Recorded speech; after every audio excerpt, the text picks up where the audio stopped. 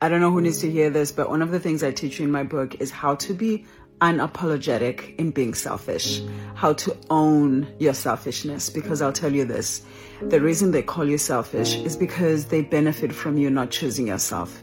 And for you to live the life of your biggest desires, of your wildest dreams, you have to be unapologetic in the way that you show up for yourself, in the way that you choose yourself, in the way that you set your boundaries, in the way that you design your life.